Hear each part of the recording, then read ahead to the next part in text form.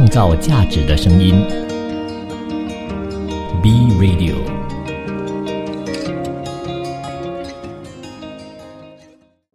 国际局势、财经重点、商业议题，深入浅出，全面探讨国际经济123。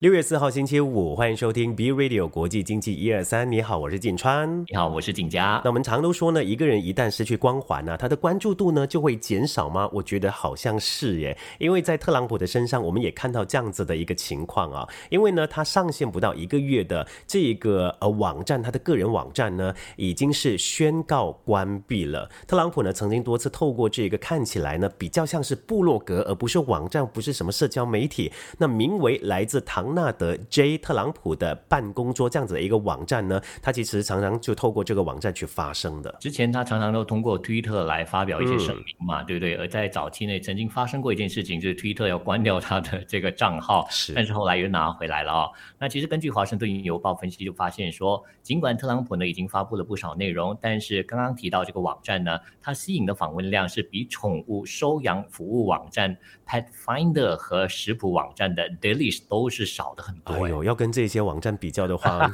好可怜哦。他是堂堂一个前总统，你知道吗？而纽约时报报道就说呢，一名了解特朗普想法的人就说，这个网站的访问量很少，让他看起来变得很渺小，就这个地位也没有了。他对此其实感到很沮丧。当然，这个光环不见了嘛，他就是一个前总统啊。不过他的助手却表示呢，这个举动啊，就关闭这个网站的举动呢，是让特朗普回归社交媒体的前兆。你说还有哪一个社交媒体会接纳他？我觉得都会有啦，最重要他可能还是有一定的吸引力，或者有一定的被人讨厌的这个力度在，所以他做的这个东西可能人家会去骂他，所以还是有流量的啊，还是看看他接着会怎么去发展吧。不过呢，他的一些政策呢，现在被拜登政府推翻了，稍后跟你关注。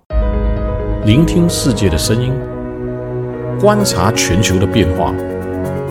世界72小时。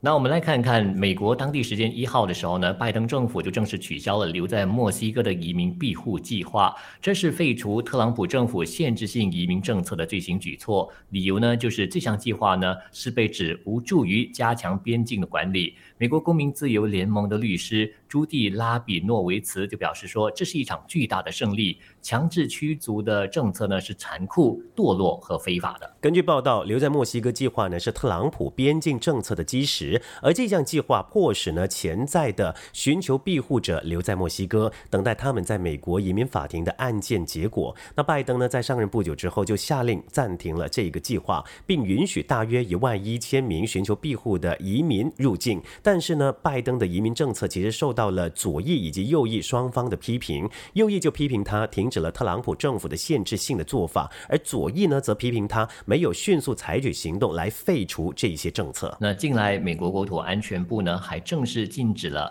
被起诉非法越境的移民家庭的分离政策，这也是特朗普政府目的是在于减缓庇护程序的另一项政策哦。那尽管拜登政府呢已经表示说仍将禁止非必要的旅行，其中就包括寻求庇护者，但是某一些移民家庭和无人陪伴的儿童呢一直是个例外。分析指出，拜登呢一直承受着取消特朗普移民政策的压力。那上任之后呢，拜登签署了几项行政命令，以维护奥巴马时代的追梦人计划，并废除了特朗普针对多个国家的旅行禁令。那拜登还提出了移民改革计划，但是呢，依然将重点放在基建以及家庭保育计划上。国会议员们也提出了类似的移民法案，但是民主党人以及共和党人呢，在移民问题上分歧非常大。到目前为止呢，都没有就任何的移民法案做出重大的进展。那继续来关注美国的另一则消息。那美国总统拜登政府呢就表示说，将会暂停阿拉斯加野生动物保护区的石油和天然气开采租约，等待环境审查的结果。这也是美国政府试图阻止在这一片1960万英亩的荒野开展石油探钻计划的最新措施。拜登政府的行动翻转前总统特朗普在扩大美国化石燃料开发的努力，并且打击希望透过这块土地振兴石油产业的阿拉斯加州政府。美国内政部就表表示已经通知包括阿拉斯加政府机构在内的租赁者，就将这个开始针对钻井活动呢对该地区环境的影响进行更深入的分析。那拜登在竞选期间曾经承诺就为这些北极熊、驯鹿还有候鸟呢保护1960万英亩的原始栖息地。那特朗普政府的内政部呢则在1月份不顾环保团体以及原住民团体的反对，就出售了北极国家野生动物保护区的租约。那白宫国家气候变迁的顾问呢麦卡锡就表示，特朗普政府呢仓促的拍卖石油和天然气租约，恐怕呢这个特殊的地区会造成永久性的改变。阿拉斯加产业发展和出口管理局呢对于这项决定呢是表达了失望的，并且就表示说没有任何理由呢相信租约拍卖时的基本环境分析不足。阿拉斯加州州长呢邓里维就声明说，石油和天然气的租约是有效的，联邦政府呢不应该回收，并强调说反对这种对阿拉斯加经济的攻击行为，将尽一切必要的手段呢撤销联邦政府令人震惊的逾矩行为。那接下来呢，这两则新闻算是跟进的新闻啦。首先呢，我们昨天也提到了美国被指对盟友的领导人呢进行监听嘛，中国外交部呢对此就指出，美国的行为不可接受，美方应该立即停止，还世界一个公道。外交部发言人汪文斌呢就说，美国一直是公认的全球头号窃密大户，而窃密手段呢五花八门，包括了利用模拟手机基站的信号接入手机盗取数据，那操控手机的应用程序，还有侵入云服务器，通过海底光缆进行窃密。那在美国呢，将近100所驻外使领馆内呢安装监听的设备，对驻在国进行窃密等等，并直言呢美国监听盟友不可接受，而监听全球更不可容忍啊！相信没有人可以接受这样子一种行为那他也透露说，日前呢媒体披露的美国对欧洲盟友进行监听，不过是美国庞大的全球泄密网络的冰山一角，美国欠国际社会一个交代。长期以来，美国一方面凭借自身的技术优势，肆无忌惮地对世界进行大规模无差别的窃听窃密，一方面呢又以所谓的国家安全为由，对其他国家合法经营的企业呢进行无理的打压，充分暴露出美国的虚伪面目还有霸权的本质。除了窃听或者是窃密之外呢，骇客这样子的一个行为呢也是受到关注，而且呢必须去防范的。全球最大的肉品加工商 JBS 呢近日遭到骇客的攻击，已经导致了屠宰场啦，还有所有在美国的工厂，在加拿大至少一家工厂呢停产。而 JBS 呢停工，如果说延续的话，中国可能会受到最严重的打击，因为中国呢是全球最大牛肉买家，占 JBS 出口收入的近1/3啊。彭博社报道，中国进口牛肉当中最大的进口商就是 JBS 呢有近半的出口呢是卖往亚洲，其中中国大约占了31%，日本呢11%，韩国占了大约8%，而中国的牛肉价格已经是接近历史的最高，任何长期供应中断呢都可能进一步的推高价格，引发食品通膨的担忧。那另一项隐忧呢，就是说在中国澳洲政治紧张局势加剧之下呢，中国已经禁止了几家澳洲屠宰场的牛肉。JBS 也是澳洲最大的肉类食品加工商，位于昆士兰州丁莫尔的工厂呢，更是南半球最大的牛肉加工厂。骇客攻击虽然是针对 JBS 的美国子公司，但是澳洲系统呢其实也受到影响，一些工厂就因此停工了。报道就表示说，粮食安全呢一直是中国政治议程的重点，尤其是今年为共产党建党100周年。然而洪水、新冠肺炎、贸易紧张局势等等呢，都使到中国保障粮食供应承受这个压力，他们只能够呢就是祭出提升产量、增加进口对策等等啊。不过呢，中国的猪肉价格呢是已经下降了，可能帮助抵消部分的压力。好，再来关注一下，美国宣布将会针对6个国家总额超过20亿美元的进口商品课征25%的关税，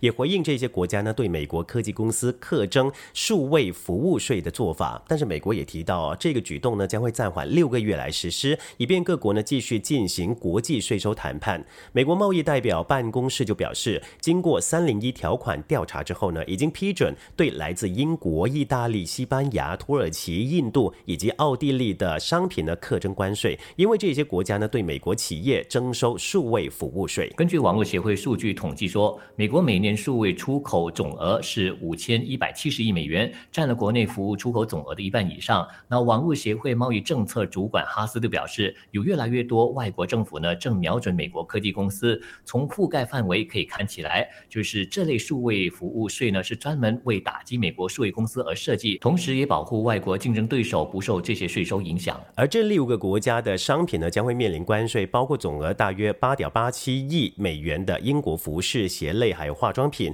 价值3.86亿美元的意大利服饰、包包和光学镜片，以及总值大约3.23亿美元的西班牙商品、3.1亿美元的土耳其商品、1.18亿美元的印度商品，以及6500万美元的奥地利商品。我们休息一下，稍回来跟你关注以色列那边的政局。创造价值的声音 ，B Radio。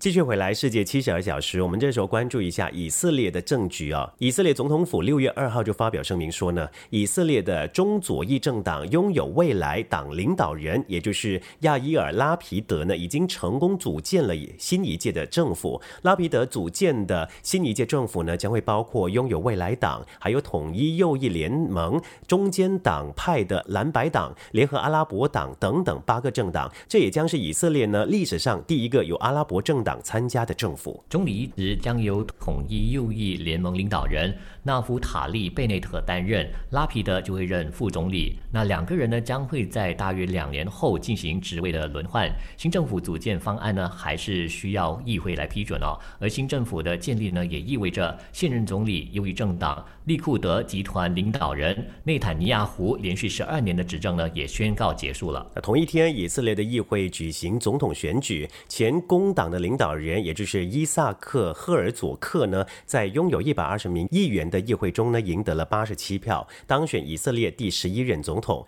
赫尔佐克呢，1960年出生于以色列特拉维夫，也在特拉维夫大学毕业，曾经从事律师的职业。他2013年当选工党的主席，后来呢还担任过中左派联盟犹太复国主义者联盟的领导人。他的父亲呢是曾经担任以色列第6任总统的哈伊姆·赫尔佐克。以色列是议会制的国家，总统呢是由议会选举产生的，任期是7年，不能够连任。以色列总统就是象征性和礼仪性的国家元首，没有实际行政权。那现任总理夫林的任期呢将会在7月结束哦。那看过了以色列消息，我们转个焦点来看看黎巴嫩的这个经济状况哦。根据世界银行的预估呢，黎巴嫩今年 GDP 萎缩恐怕会达到 9.5%。报告指出说，黎巴嫩目前面临的经济崩溃可能是19世纪中叶以来全球最严重的金融危机之一。根据报道，在数十年的国家浪费和贪污问题的推动下，黎巴嫩在疫情前就已经面临金融危机。去年8月的首都贝鲁特港口发生大爆炸，在加剧这个情况。世界银行的报告中指出，黎巴嫩当局不适当的政策反应呢，导致国家的经济问题，这可能是19世纪中叶以来前10大甚至是前3大的金融危机。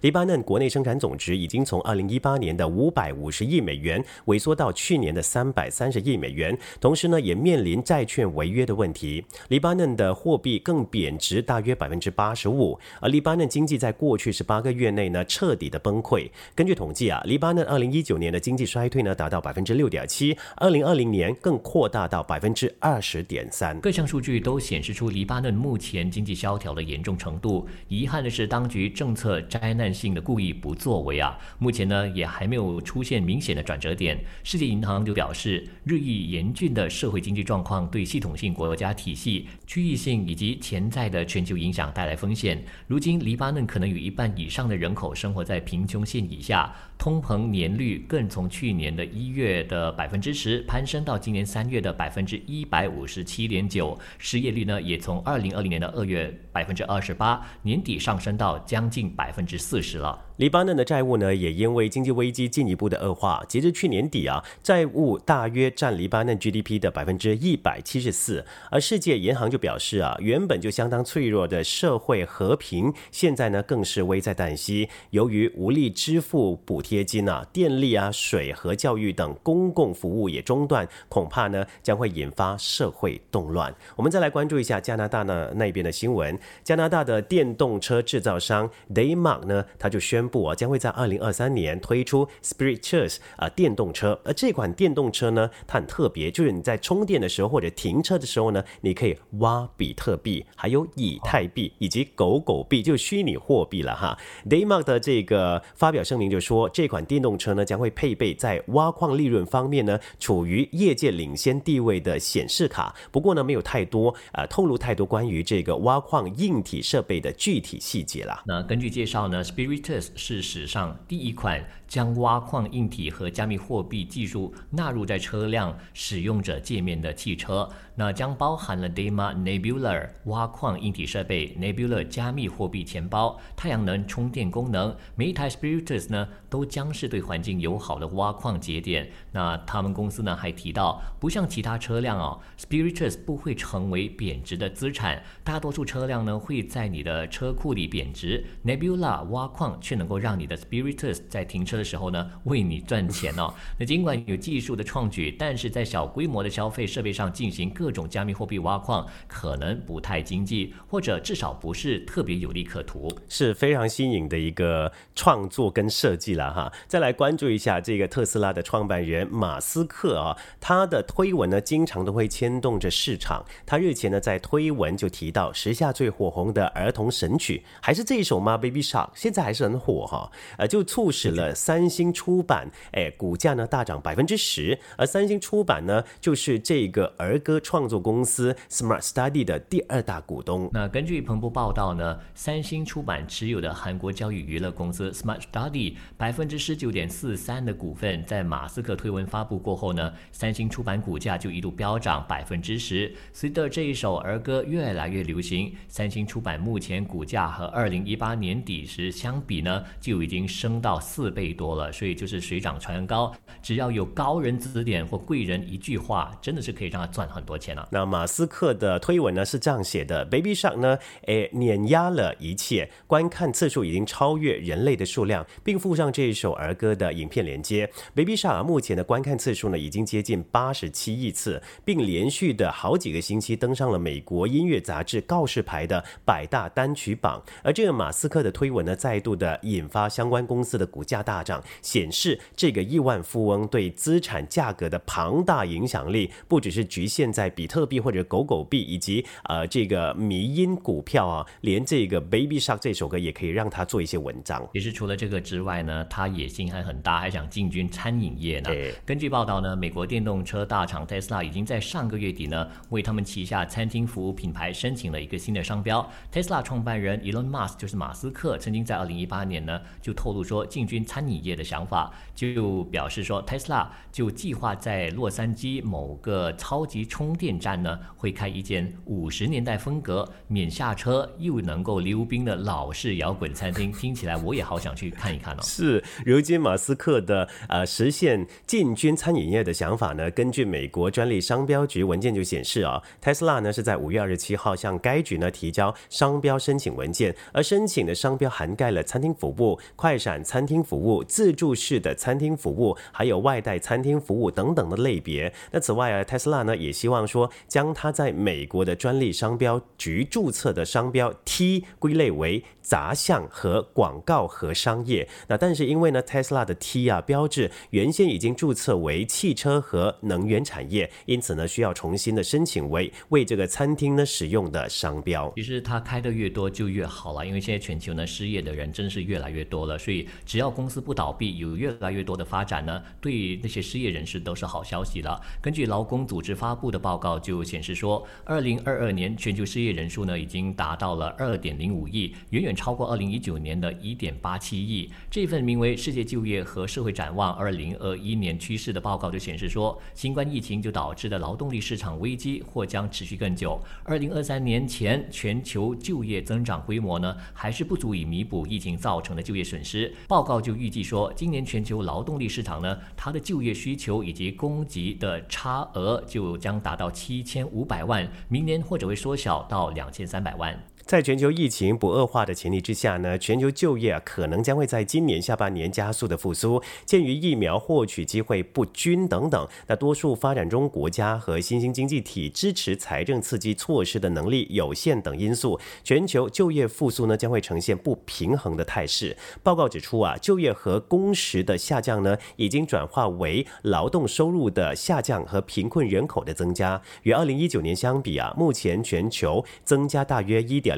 亿贫困或者是极端贫困的劳动者，加大实现联合国消除贫困目标的难度了。国际劳工组织总干事盖伊赖德就警告说，如果不采取专门措施加快创造工作机会，支持社会中最脆弱成员和受影响最严重的经济部门，疫情的后续影响可能会以损失人力和经济潜力、加剧贫困和不平等的形式持续多年。所以在接下来日子呢，大家真的守望相助了，就是让大家能够过上一个更好生活。那我们先稍作休息，下一段回来呢，进入世界72小时的东盟新闻，包括我们将会关注呢缅甸那边的新闻也跟刚刚我们提过的全球的失业人口有关。因为在缅甸那一边呢，几乎所有的建筑工程都已经停止，也导致他们有50万的工人失业。稍后了解更多。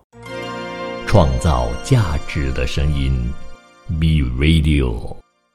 那刚刚提到，就是缅甸呢，几乎真的有很多工程就因为停工而导致很多人失业啊。根据缅甸建筑商协会就说，军方接管政权后呢，缅甸几乎所有建造中的以及这个新建筑计划呢都被暂停了，所以呢就导致超过50万工人失业。目前由于进口原材料和这个国产水泥价格上涨，以及政治动荡，导致政府呢暂停了招标工程，建筑业也面临着许多的困难。由于建筑业呢，主要的原材料钢筋的价格在国际市场上涨了很多，还有呢就是他们国内的缅币跟美元的兑换率的上升，使钢筋的价格几乎比以前上涨了2倍。水泥价格已经从过去平时每一袋呢大约4000缅币呢上升到每一袋7到8000缅币。那按照以前中标的价格跟目前原材料价格的差距太大，造成了即使呢没有办法继续的施工或者是停工的两难境地。那另一方面呢，还需要继续的支付银行的贷款利息，所以除了无法停工的项目之外呢，其他的项目都已经暂停。建筑业为许多工人创造了就业机会，但是目前呢，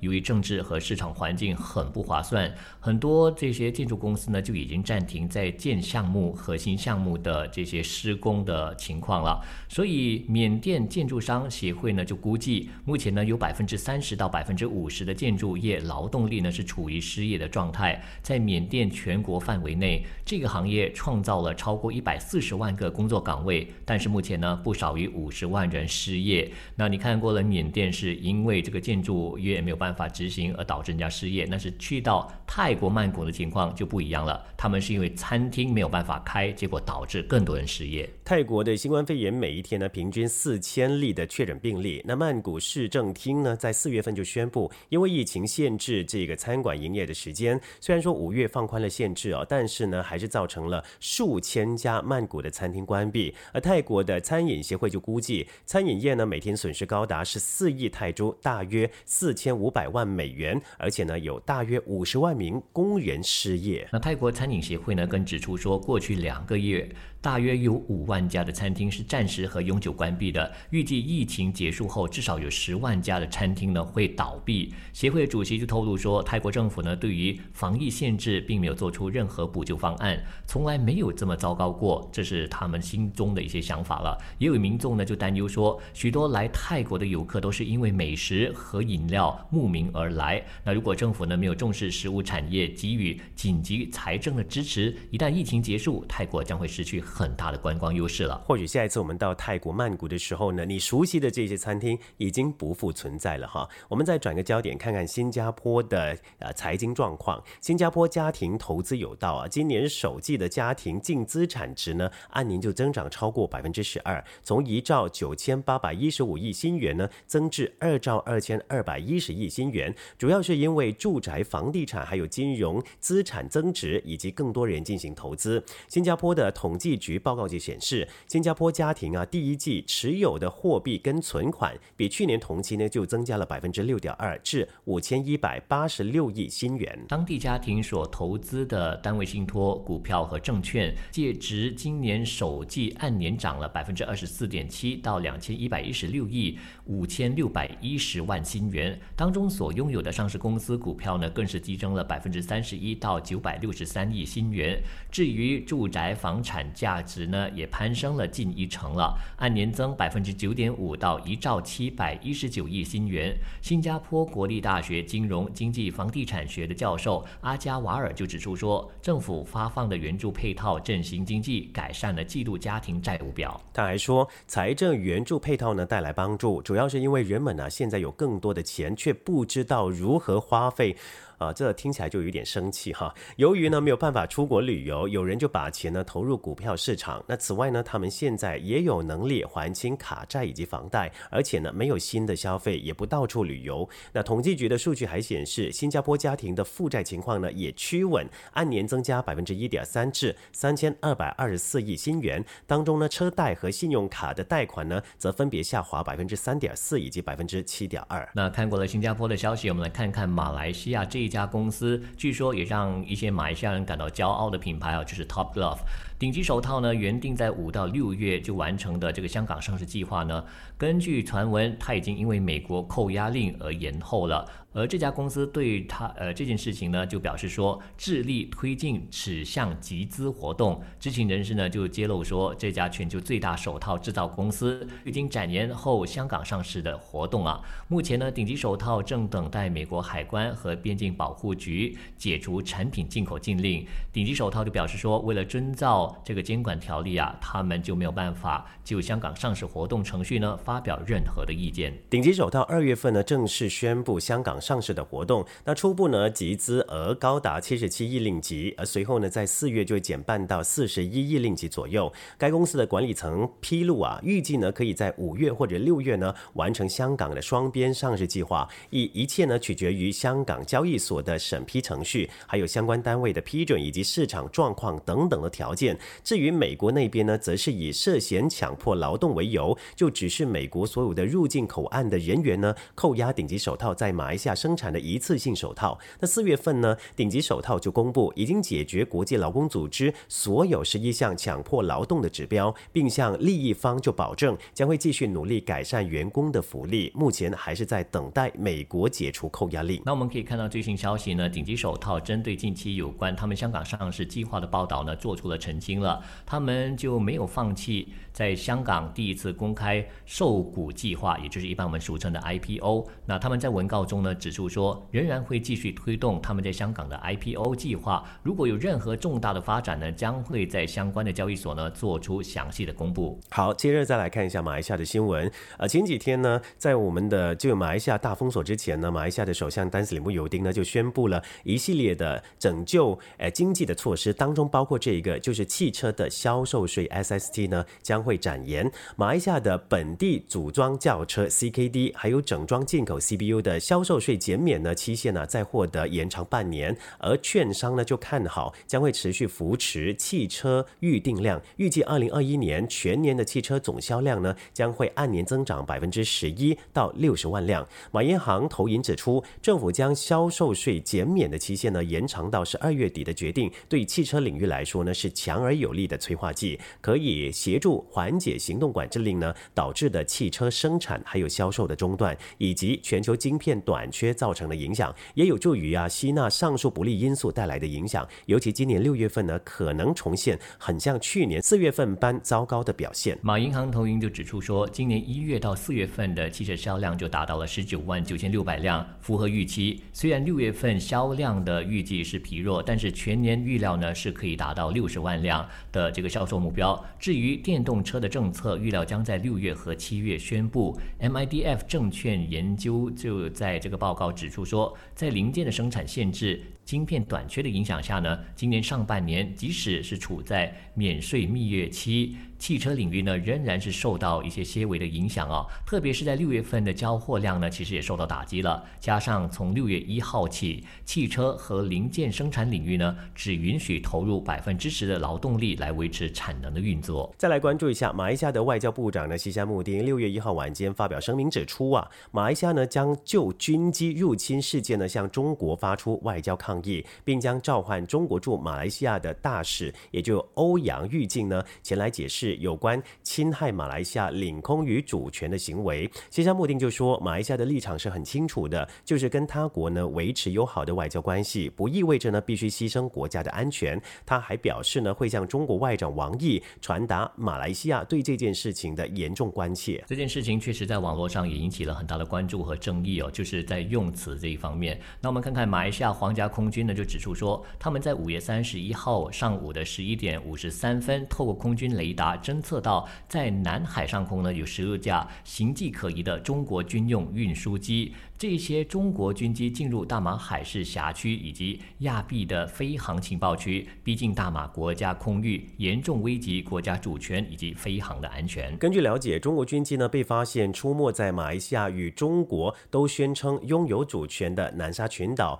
琼台礁所在的南康暗沙与北康暗沙附近，随后呢飞到马来西亚婆罗洲的沙拉越州海岸外将近60海里处那6月1号呢，中国驻马来西亚大使馆一名发言人呢就否认说中国军机逼近马来西亚的领空，他们说这是中国空军的例行飞行训练活动，不针对任何国家。那依照相关的国际法呢，中国军机在有关的空域享有飞越的自由，而且呢在这一次的训练当中严格遵守国际法有关的规定，并没有进入他国的领空。看过了这个新闻，我们稍后呢回来将会有今天的新兴商业模式，创造价值的声音 B Radio， 新趋势、新商机、新兴商业模式。马上进入今天的新兴商业模式。今天我们来谈这个健身魔镜，或许在马来西亚还没有看到，不过在外国已经很火红了。说到健身呢，其实在新冠疫情之前呢，大爆发之前呢，各类的健身房都很多人嘛，加入这个私教还有各类精品团课的学院呢，如同参与社交活动般络绎不绝的时候，那 Mirror 的创始人呢兼 CEO 也就是布莱恩普特南就开始未雨绸缪，就去思考如何提高居家健身的效率。说实话，我其实在之前 MCO 那段时间呢，也是跟着电视的这些健身教练呢在做健身操，因为那个时候就觉得在家里没事做，还是要做运动，所以这个就是有商机了。那怀着提高居家健身质量的美好憧憬呢，普特南在2018年在纽约推出了 Mirror 命名的一款高科技健身镜，通过它呢，用户是可以轻松在家观看健身课程，并且纠正自身的动作，从而顺利完成有氧运动、力量练习和瑜伽等等各种锻炼而这一整套的流程呢，用户只是需要支付$1495的硬件费用和每个月$39的内容访问费。2020年6月份当新冠疫情肆虐蔓延，致使居家健身热潮呢空前的高涨之际呢，加拿大知名的运动服饰品牌也就是露露柠檬呢就斥资了$5亿完成收购 Mirror。 如今呢已经时隔1年多的时间嘛，37岁的普特南呢还是继续的担任着 Mirror 的 CEO。 那作为一名传统健身行业的从业者布莱恩普特南呢曾经先后在纽约开设了3家精品健身工作室，将芭蕾舞还有普拉提以及瑜伽跟高强度力量训练还有间歇训练呢融为一体。那作为一名曾经的非常优秀的芭蕾舞蹈演员毫不夸张的说呢，普特南的大半生都是在镜子前所度过的。但是直到呢对参与他自创高强度训练课程的学员进行随机调研之后呢，普特南才意识到原来镜子才是将所有碎片化动作组合到一起的完美工具了。说实话，真的你在做这些健身操或者做这些运动的时候呢，有镜子看到你才会知道自己动作哪里是做错了。如果有一个老师来指导你呢，那当然是最好的。所以这一名创办人呢，他自己本身意识到既然绝大多数的会员呢都可以通过观看自己训练动作，并且从中获得比较好的视觉反馈，进而通过令人难以置信的真实的能量循环激励他们加倍努力锻炼，那么为什么不通过镜子成像来进行虚拟训练呢？有了这个将镜子运用到居家健身场景的想法之后呢，他便迅速将这个想法呢付诸于实际行动。即便已身怀9个月身孕，普特南还是四处奔走，向一众投资者呢介绍 Mirror 的理念。那一些投资者还有企业家呢，在听过普特南对于 Mirror 产品的介绍之后呢，就建议他寻找一个有技术功底的搭档进行联合创作。更有好心人就善意的提醒他，就建议他呢等到顺利生产之后呢再进行融资。那面对重重的困难这普特南呢并没有望而却步的，反而就是四处的奔走并卖力的宣传。他可以非常强烈的感觉到即将呢会有一部爆款的产品，那同时呢市场时机已经是成熟，因此呢不想错过他第一次的创业机会。他可以真的是说非常有眼光所以皇天不负苦心人在普特南之子George 出生的当天呢，他就在医院签署了 Mirror A 轮融资的首笔种子基金的协议，来自 First Round Capital 的300万美元。截至2018年2月 Mirror 一共获得1300万美元 A 轮融资。Mirror 将这笔资金呢就用在设计和开发包括硬件、软件和内容在内的健身镜功能原型，并且进行大规模生产和发布。在2018年9月的时候呢， Mirror 智能健身镜呢正式对外发售了。根据官方的介绍呢，这面智能镜高52英寸，22英寸宽，1.4英寸深，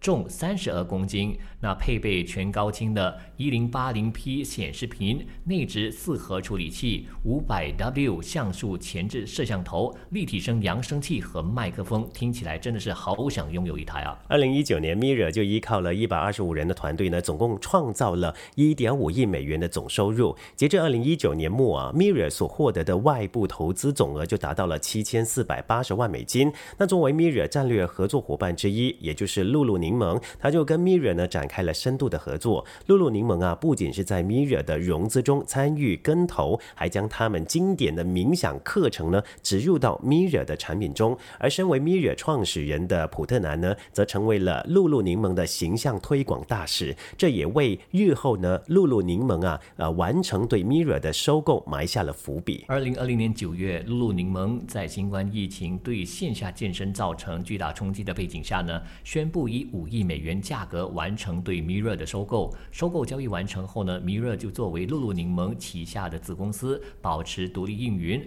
而这个普特南呢，他也得以继续留任。 Mirror 这一股风潮呢，很快的就吹到中国去了。业内有传言就说，在深圳有几十家公司呢都在做智能健身镜，大批健身镜呢正在这个出厂调试的最后阶段了。5月27号下午呢，咕咚新品牌战略以及产品发布会呢就在北京举行了。家庭智能健身新的品牌 FitMore 也正式亮相。咕咚在2010年成立，从线上产品切入运动硬件和线上线下的赛事，到目前为止已经实现多个领域的覆盖。之前呢，也在家庭健身方向呢展开业务探索2年之久了。那咕咚发布了 FitMore 智能健身镜标准版以及 3D 摄像机版，那定价呢分别就是3999人民币以及4999人民币。两者的区别呢是在于是否使用支持 3D 摄像头来给健身动作进行 AI 识别和打分、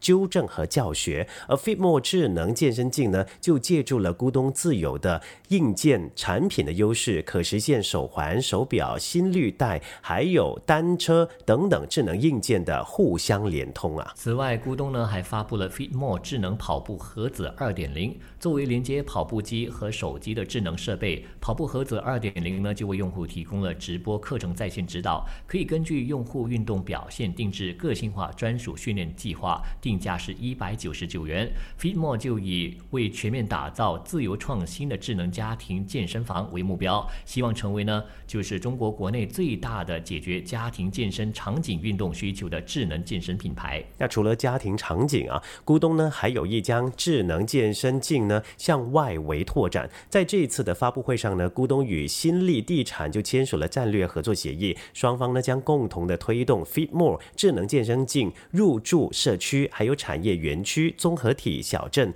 但是呢瞄准 B 端市场的打法，让健身镜这门生意呢看起来还是有悬念的。那对于当前健身镜的竞争格局啊，老牌国产跑步机的生产商，也就是易健的创始人潘延军呢，日前在一个家庭健身趋势的论坛上就表示，如果健身镜的产品定位较高，那么竞争对手呢不会很多，那首要原因是特别烧钱嘛。易健呢也将上市一款定价6999元的健身镜，而乐客呢日前发布的 Lita Mirror 售价2499元起，也创下了目前国产健身镜售价新低。值得一提的是呢，最有可能成为中国 Peloton 的 Keep 还没有进军智能健身镜的市场。就产品形态来说呢，国产智能健身镜领域对标的国外头部公司呢，就是 Mirror、Tonal 和 Tempo。健身镜巨头 Mirror 去年就被 Lululemon 以5亿美金收购了，那它单品的售价呢是1495美元，每个月课程订阅费呢是可以